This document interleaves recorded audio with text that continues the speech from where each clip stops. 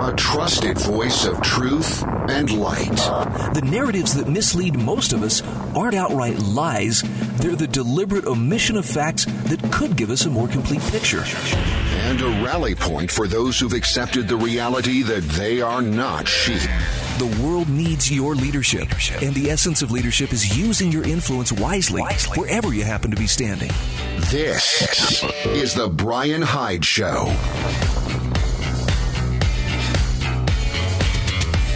And hello there, and welcome to the show. So glad you could join me today. If you're a longtime listener, I thank you for being part of my audience. If you're a new listener, thanks for giving me a chance. I'll do my best not to scare you off within the next 10 minutes or so.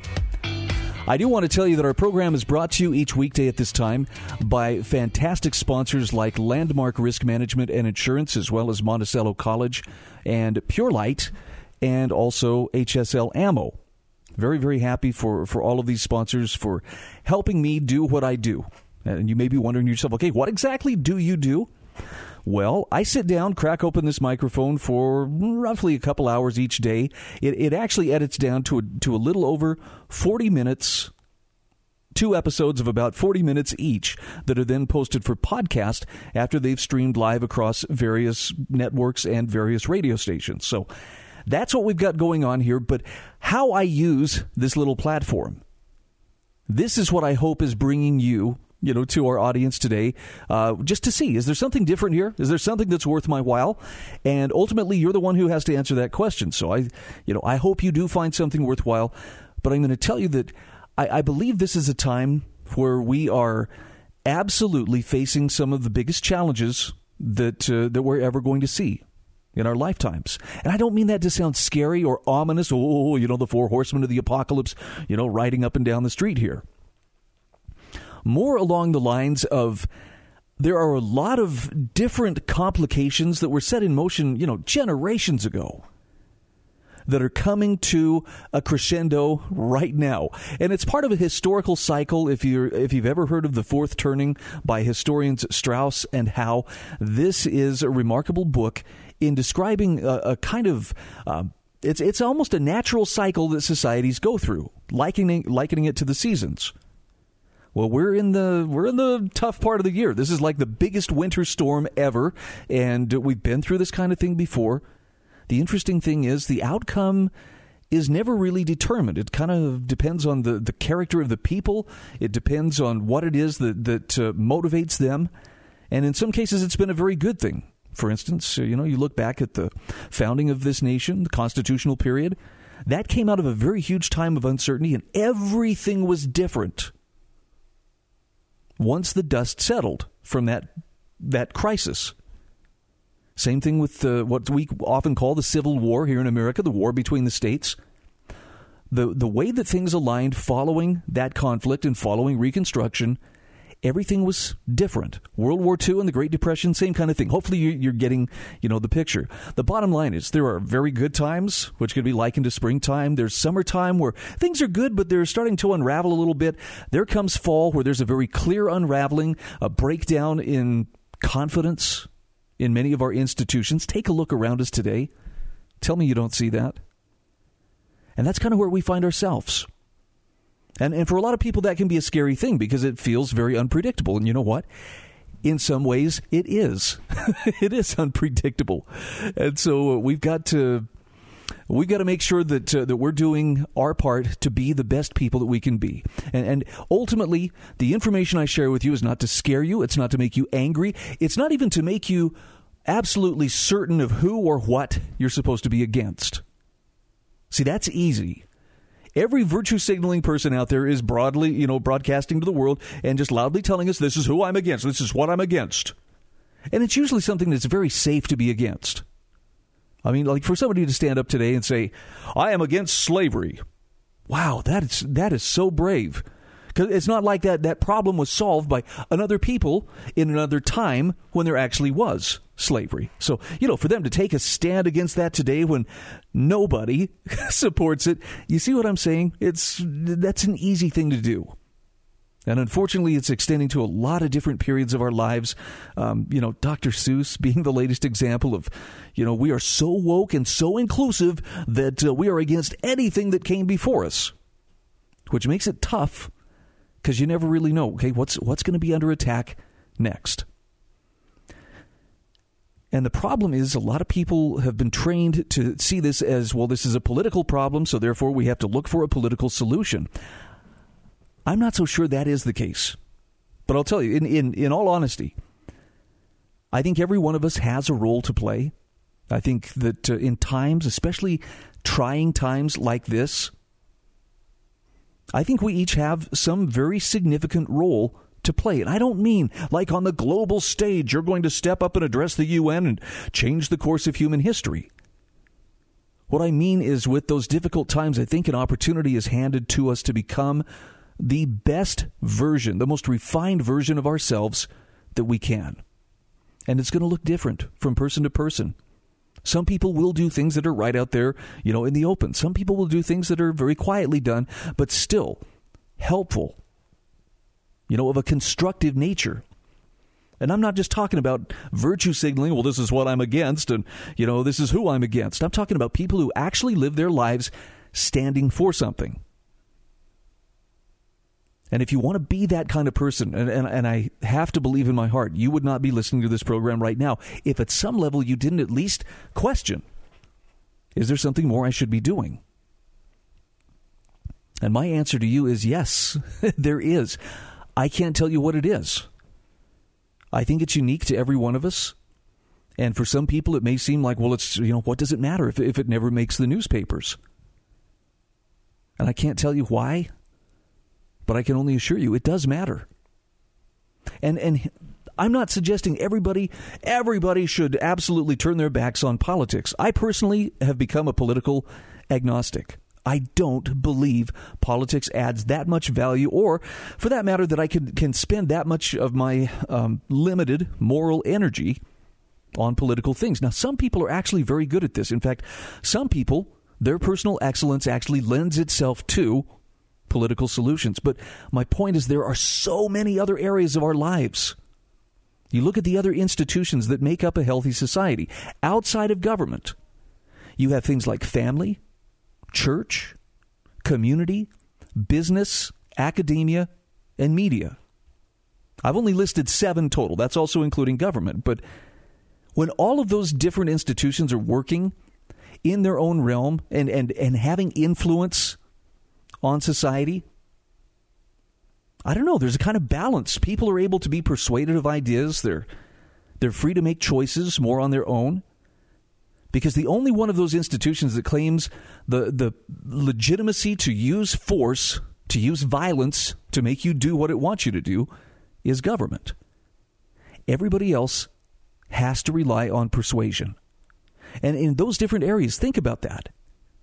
In family, do you not think that your influence could make a huge difference? I think sometimes this may be the most important one, but we've even outsourced a good portion of that, to the state. How can you help us? Can you send us some checks? Can you take care of my kids, watch them, maybe teach them something during the day? It's actually been one of the bigger complaints I've heard about, the fact that the kids haven't been actually in school in some of the various school districts across the country. Parents are being denied their government-subsidized daycare, which is more or less how they treat school. Sorry, I'm going down a different trail there and on a tangent. I don't want to go on. But even look, within academia, there are people who are truly excellent educators and can have a very far-reaching impact on society. Same thing within the community. Same thing within business. Same thing within religion. Are you starting to get the picture? We don't see it as much within media, but I think that's only because media right now is in a pretty big state of flux. Traditional media, or what we would call mass media, mainstream media, has definitely thrown its lot, or at least cast its lot, to say, well, look, we're with the ones who are in power. And so that's pretty much what they can be counted on to uphold. Whatever narrative those in power say is most important. And come on, there's evidence of this. We're actually going to talk a little bit more about this coming up here in a few moments. But the bottom line is you have to be excellent as a person in whatever you feel called as your, personal sense of mission. I'm offering this to you only from the standpoint of if you've been feeling helpless, feeling like, well, there's really nothing I can do about a lot of the stuff going on around us. First of all, you're right. There is a lot that is out of our control. But the one thing that is within your control is to truly become who you were born to become. And it doesn't require this long, arduous, quest to go out there and wander in the wilderness for 40 years. What it means is you just got to be willing to start making your feet move and moving in the direction of becoming whatever it is you're supposed to become. You have influence that you don't even realize. A sleeping giant, if you will. And it's time to wake that giant up.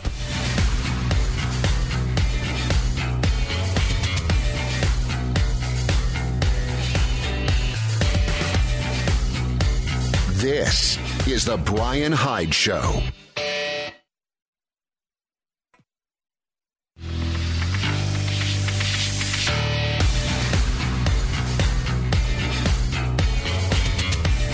This is The Brian Hyde Show. All right, welcome back to the show. I got some great stuff for you in today's show notes, which you can find at thebrianhydeshow.com. It's in show notes. These will be the show notes for March the 8th. Man, this month is going quickly. And I want to kind of follow up on something that I was talking about in the last segment, and that is, look, each one of us has influence that we really could be using, for productive means, for constructive means. That's going to be different things for different people. So, when I say you have influence to use, I do not mean go run for office and then use that influence to make laws and rules and, inspiring speeches to get people moving. No, I'm talking about just simply being willing to be a delivery system for the truth in whatever realm you happen to be operating.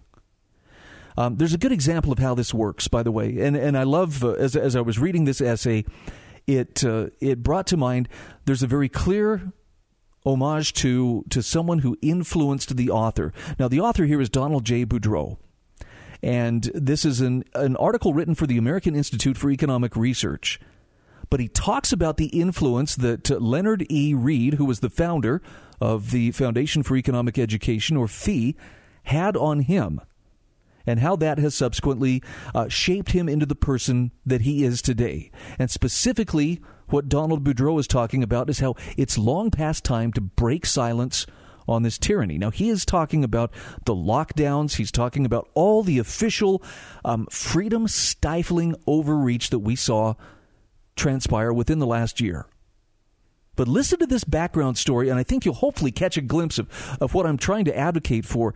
We all can step up and be part of the solution in terms of just speakers of truth, examples, a light, if you will, for people in the darkness. So Donald Boudreaux says from July 1997 till August 2001, he was president of the Foundation for Economic Education, or FEE, founded in 1946 by Leonard Read. FEE joined with the American Institute for Economic Research, founded in 1933, during post-war America. The nourishment and spread of the ideas and ideals of classical liberalism. Now, Donald Boudreaux says, my admiration for Read began 20 years before I became FEE's president. In 1977, as a college sophomore, I was introduced to his 1958 essay, I Pencil. The message was a thunderclap. To this day, Read's classic essay remains one of my favorite of all things ever written. And by the way, if you haven't read this, it's so worth your while. It's a simple essay, but it explains a concept that's very difficult for people to understand, and that is how a free market economy, how specialization, how the division of labor allows us to enjoy simple luxuries like a pencil, which when everybody combines their efforts to make that simple pencil happen, something you could pick up, for a quarter or less at the time the article was written. Yet it would cost you a fortune if you were to try to gather and form and use and prepare all the various materials that go into the manufacture of that pencil just to make one for yourself. It's much easier to do it on a huge scale, globally, employing thousands upon thousands of people, than it would be for you and I to go out there and get the basic stuff we need to make a pencil. Like I say, it's an essay that's so worth reading. Donald Boudreaux says, but taking over Fee's reins from the retiring Hans Sennholz inspired him to dive more deeply into Leonard Read's other voluminous writings. One theme that runs through these works is humility. Read never tired of reminding his readers that the only person anyone really has any control over is himself or herself. Leonard Read could share his knowledge and wisdom with Sam and Sarah, but ultimately Sam and Sarah are each their own stewards. Sam and Sarah can each choose to be taught by Read, but the learning that each of these persons ultimately takes from Read is determined by them. Read's deep understanding of individualism, his equally deep respect for individuals, prevented him from being judgmental. It was not Read's place to judge what other individuals do with whatever learning they might take from him or from anyone else. As long as each of us respects the rights and space of each of the rest of us, we should be free to do, to use the title of what perhaps is Read's most famous book, anything that's peaceful. So let's translate some of Read's wisdom and humility into what we have experienced with COVID-19. And this is where I love Donald Boudreaux's essay here. He says, Read's wisdom and humility were brought to my mind over the past few days by my own fear of the COVID-ocracy. Hysteria over COVID-19 and government's correspondingly disproportionate response or reaction, rather, to this disease are the greatest threats to liberalism in my lifetime. By far. He says the quickness with which so many people came to believe that avoiding COVID is worth any price was stunning. The apparent failure, still, of most of my fellow human beings to look for themselves at the actual data on COVID is distressing. Ordinary people's gullibility for mainstream experts peddling tyranny is appalling. The widespread embrace of the superstition that the science supplies an objective blueprint for how human choices should be made, he says, is terrifying. Donald Boudreaux says, if 1 year ago I was accurately informed of all that governments were to do from March 2020 through today, if 1 year ago I was shown in a truthful crystal ball the manner in which the media were to portray the disease and the many COVID restrictions, I would have predicted that nearly every classical liberal and libertarian would have raised his voice and her voice loudly, firmly, and unrelentingly against this tyranny and madness. And if asked in March 2020 how confident I was in my prediction, I would have answered with the exclamation point, 100%. And he says my prediction would have been proven wrong. Very wrong. Of course, some notable liberals have been outspoken from the start against COVID derangement syndrome and the COVID-ocracy. In the United States, he says, surely the most outspoken are the stable of writers at AIER. And he says, I'm proud to be in their ranks. But he says, I'm shocked at how relatively quiet have been most prominent classical liberal and libertarian voices. And this shock prompted him last week to write at his blog, Cafe Hayek, a post titled Lockdown Tyranny. In that post, without naming names, he harshly decried the many classical liberals and libertarians whose silence over the past year so surprised and disappointed him. In that post, he says, I criticized people who did not do as I do. And he says that criticism, alas, is inappropriate. Also inappropriate was the smug sense of self-satisfaction that I felt by issuing the post. He says a notion much like this that ran through my mind. I hope that I shame those who should know better about this tyranny, but who, for unknown reasons, are not publicly raising their voices against it. But he says the one shamed was to be me. Not long after the post went live, he says, I received a telephone call from one of my dearest and most trusted friends, who I will simply identify here as a friend, and with the admittedly ugly pronoun she/he. Okay. Friend is the person in the world whose economics, ethics, and politics, and general understanding of humanity most closely match my own. Xi and I agree on almost everything, including, fully, on the vastly overhyped dangers of COVID and on the underappreciated menace of lockdowns. So when friend said to me in no uncertain terms, you're not going to like my saying this, but your blog post is inappropriate, I took notice. He says, my initial impulse was to resist, to tell friend that Xi doesn't understand what I've written. But friend and I are too close for me to have clung to that impulse for more than a nanosecond. If friend is critical, he says, I'd better listen up. Friend explained, Don, you don't know why any particular individuals choose not to publicly speak out against the COVID panic and lockdowns. Those individuals might have good reasons. In fact, you should assume they do have good reasons. Maybe their employers would punish them. Maybe the backlash from their families would be too much to bear. Maybe many of them simply wish to keep in their specialized lanes and not write or talk about a matter on which they believe themselves to lack sufficient knowledge. And finally, friend concluded, maybe the persons you have in mind assess the risks of COVID and lockdowns differently than you do. He says, Don, G says, you can challenge their understanding of the facts, but you're wrong to pass ethical judgment, on these people for their failure to speak out. We'll continue after the break.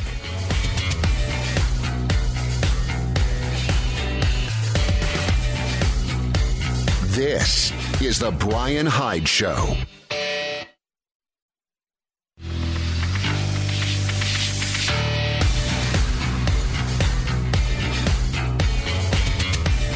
This is The Brian Hyde Show. All right, welcome back to the show. So in the last segment, we were talking about how Donald J. Boudreaux had penned a column, and I think probably a well-intentioned and I'm sure in his heart justified column, calling out some of his fellow classical liberals and libertarians who failed to speak up over the past year. And I have to admit, I've noticed the same kind of thing. There are some voices I've been like, really? I would have thought this person would have said more. I've also seen people who I never thought really, had that fire burning within them, who have stood up and made a stand, sometimes through speaking out, sometimes just simply through, their actions, not wearing a mask and so forth. But in calling out these people, not by name, but just calling them out, saying, where were you? Where were your voices? Donald Boudreaux was called on the carpet by a friend who said, look, until you can assess why these people did what they did, on an individual basis, you have no right to challenge them for their failure to speak out. You can challenge their understanding of the facts, but if you're passing ethical judgment on them, that's not right. And he says, I thought about that as I sat there with the phone in my hand, and that's when Leonard Read came to mind, and I said, you're right. And then he wrote a follow-up post. This is what the follow-up post talked about: humility and tolerance. He said, liberalism has many facets. Especially important among these is humility and the resulting tolerance. No matter how confident you are in your knowledge about some matter, there's always at least a slim chance that you're mistaken about that matter. And there's a slim chance that those with dissenting views are correct. To recognize this human reality is not to swear off pressing, even vigorously so, a case for or against some policy if you have good reason to be confident in the knowledge that leads you to press that case. But he says you should resist leaping to the conclusion that those who disagree or who fail to express agreement are failing either ethically or intellectually. Giving others a capacious benefit of the doubt is liberal, civilized, scientific. But he does say this tolerance should not be unlimited. Some policies are so clearly unethical as to justify confident, even harsh criticism of those who endorse these policies. To pick an obvious example, someone who calls for a reinstitution of chattel slavery is so far beyond the pale as to warrant harsh criticism and ridicule, but always peacefully. Even such a person retains the right to speak and write freely. And the closer the question comes to being one of the objective facts rather than one of subjective values, well, the more justified is confident criticism of the case made by someone who you believe to have his or her facts wrong. Also more justified, therefore, is confident criticism of whatever normative conclusion someone draws from his or her factually mistaken case. But, he says, over a very wide range, everyone deserves the benefit of the doubt, both of that person's interpretation of the facts and of the normative conclusions that he or she draws from that interpretation. And so here's the conclusion he comes to, and I think this is a very reasonable place to arrive. He says, I urge others to speak up, but I respect their right to remain silent. He says again, I'm as confident as I can be that liberal civilization is now in grave peril. whether it's called safetyism or bioprotective statism, or as David Hart has named it, hygiene socialism, the dangers are high and real of the sudden acceptance of the dual idea that the worst fate that can befall a person is to come into contact with a pathogen, and that the state must protect us from this fate by imposing on us lockdowns, mask mandates, and other draconian restrictions. He says civilization as we know it, liberal, free, dynamic, prosperous civilization, cannot survive what I fear will be repeated rounds of pathogen panic and the resulting COVIDocracy like tyranny. And so he says, I will continue with every sinew to publicly protest this madness, to play whatever role I can to persuade people to temper their excessive fear of COVID, to warn wherever I can of the many dangers of hygiene socialism, to urge in private my quiet friends to break their public silence. He says, I cannot deny that I'll feel much disappointment when I encounter Mr. or Mrs. So-and-so's refusal to add his or her voice to the protests against lockdowns.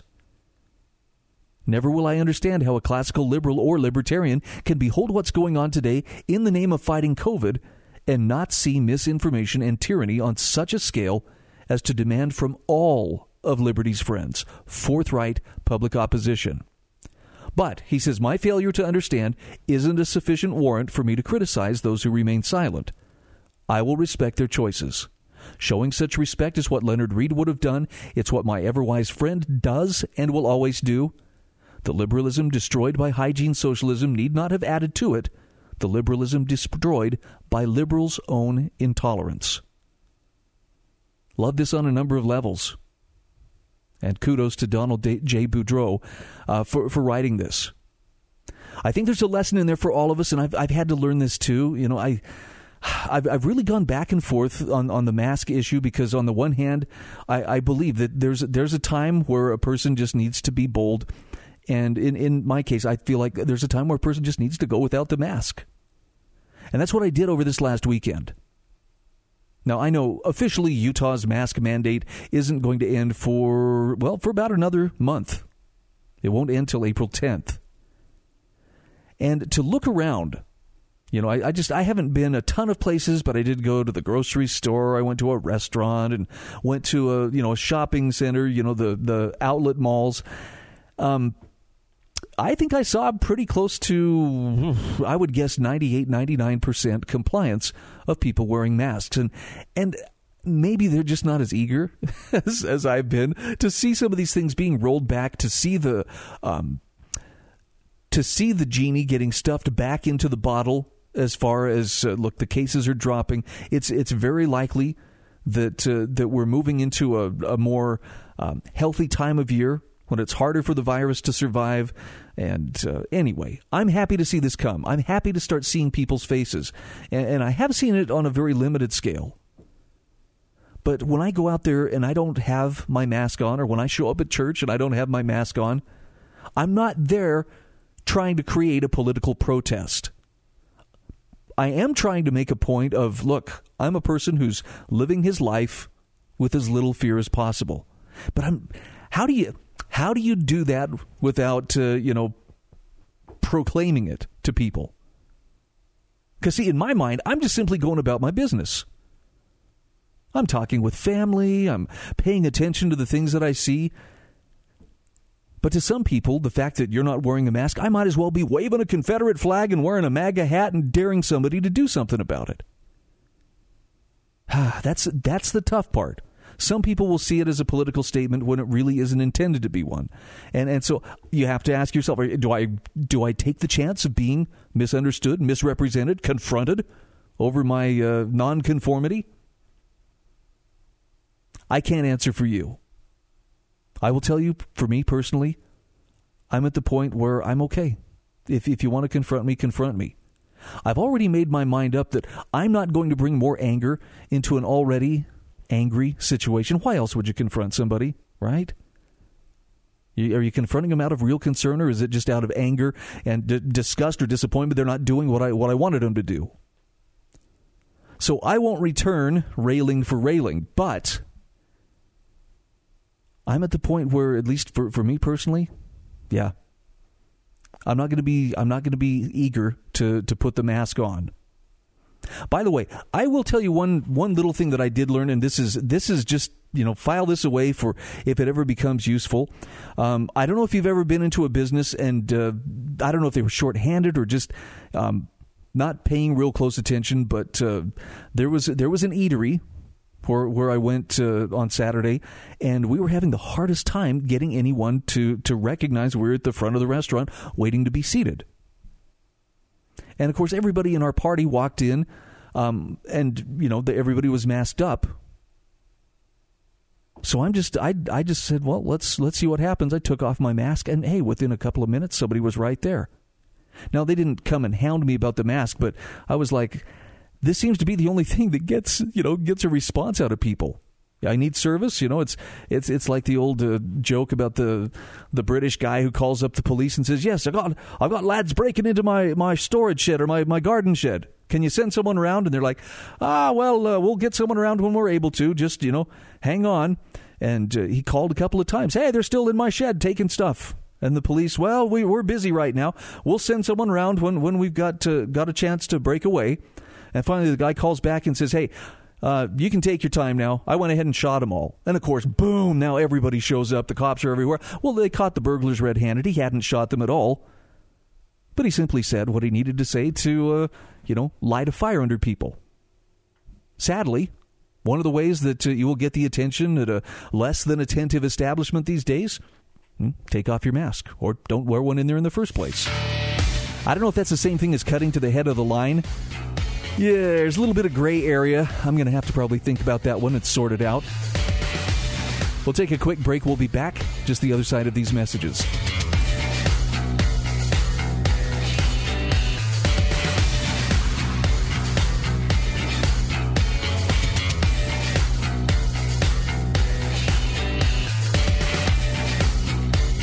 This is The Brian Hyde Show.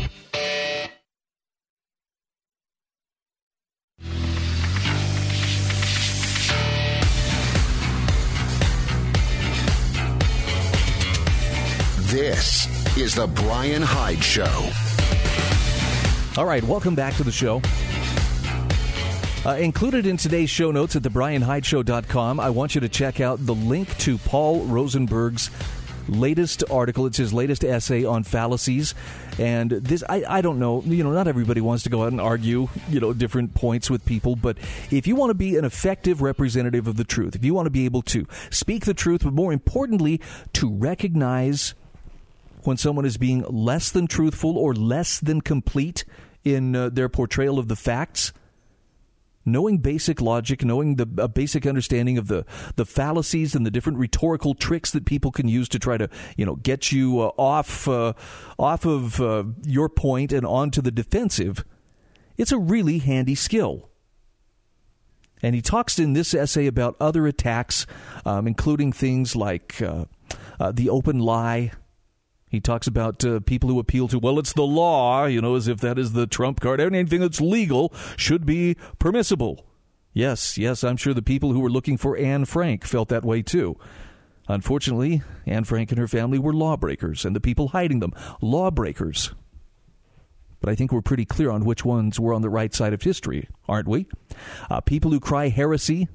Anyway, it's phenomenal information. It's in the show notes at thebrianhydeshow.com. Again, show notes for March 8th.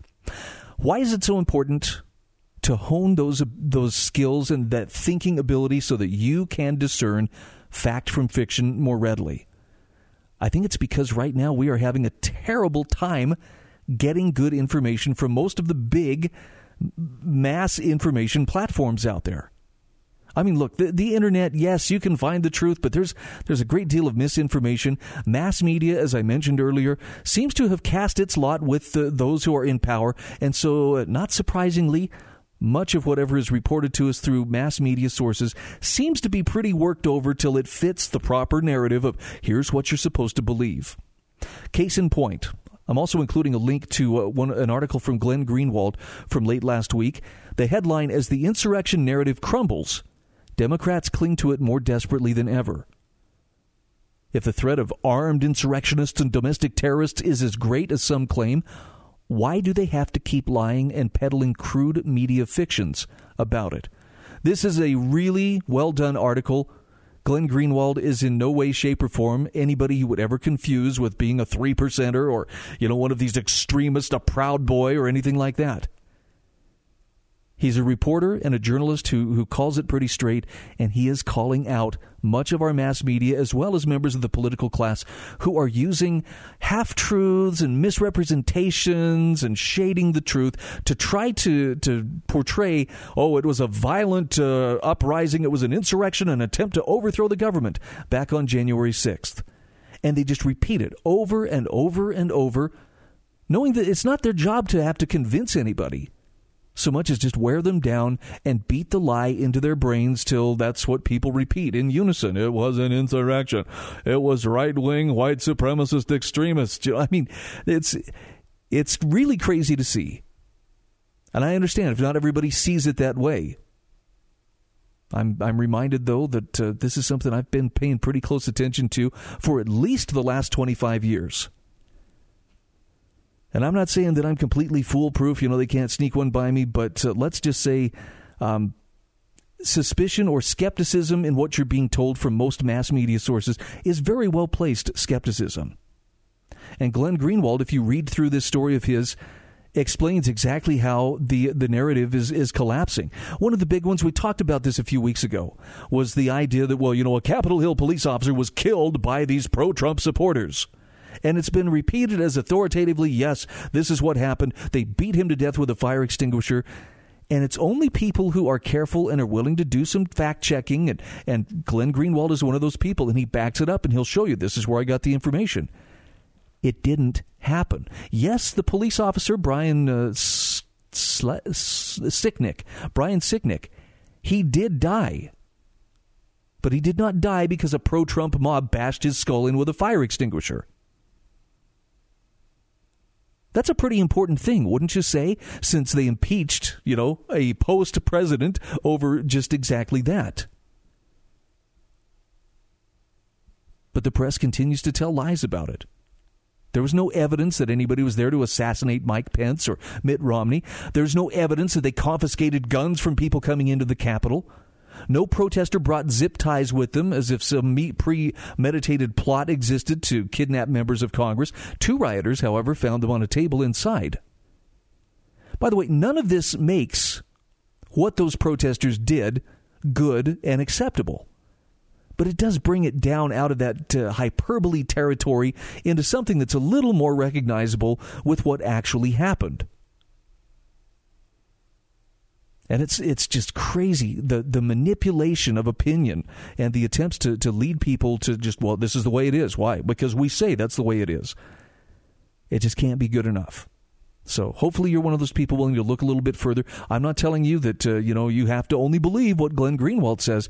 But I think if you give a fair reading to his stuff, you'll see this isn't just opinion. This isn't just something he's making up or, pulling out of his ear. To him, accuracy in reporting matters. And I've seen him do this over and over the years to the point where he is less concerned about appearing infallible and more concerned about maintaining his credibility by getting the story right. And if that means that he learned something and has to walk something back and clarify it, well, then he'll do it. He'll issue the clarification. He'll give the mea culpa if necessary. That's the act of a credible person, not somebody who just BS's you and tells you have to believe this. Don't you dare doubt it. All right, so it's included in the show notes at thebrianhydeshow.com. One final article, and I would encourage you, give this one a special read. It's called The Assault on Our Right to Earn a Living. Ethan Yang has just been knocking it out of the park recently with his essays for the American Institute for Economic Research.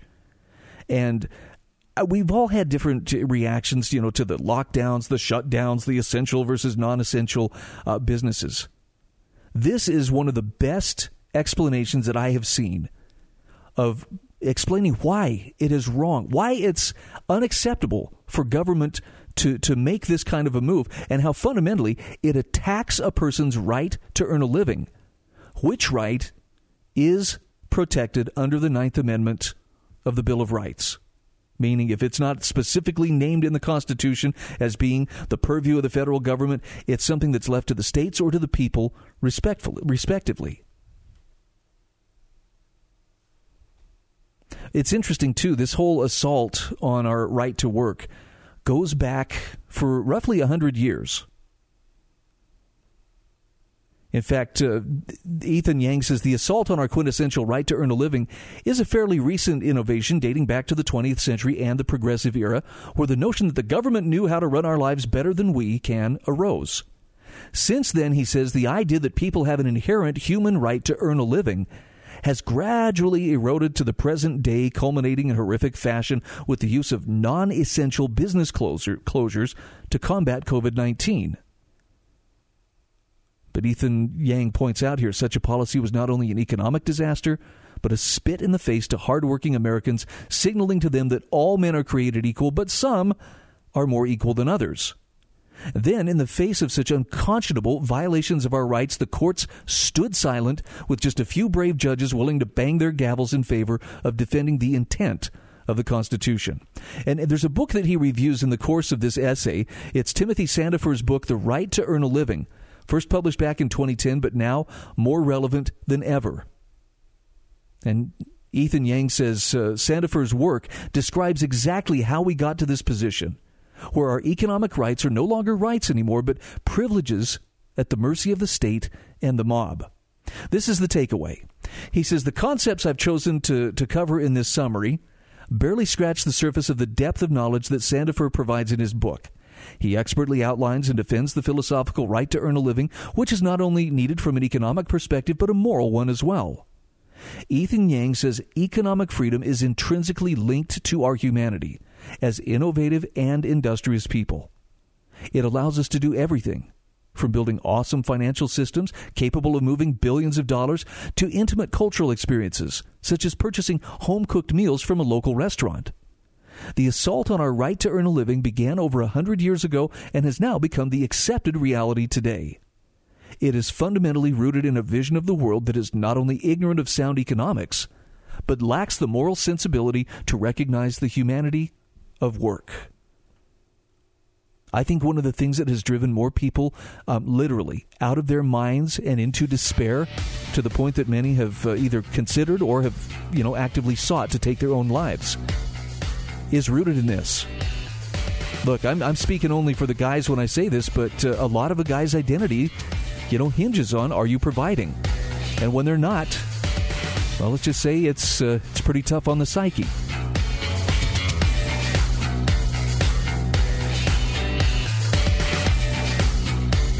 This is the Brian Hyde Show.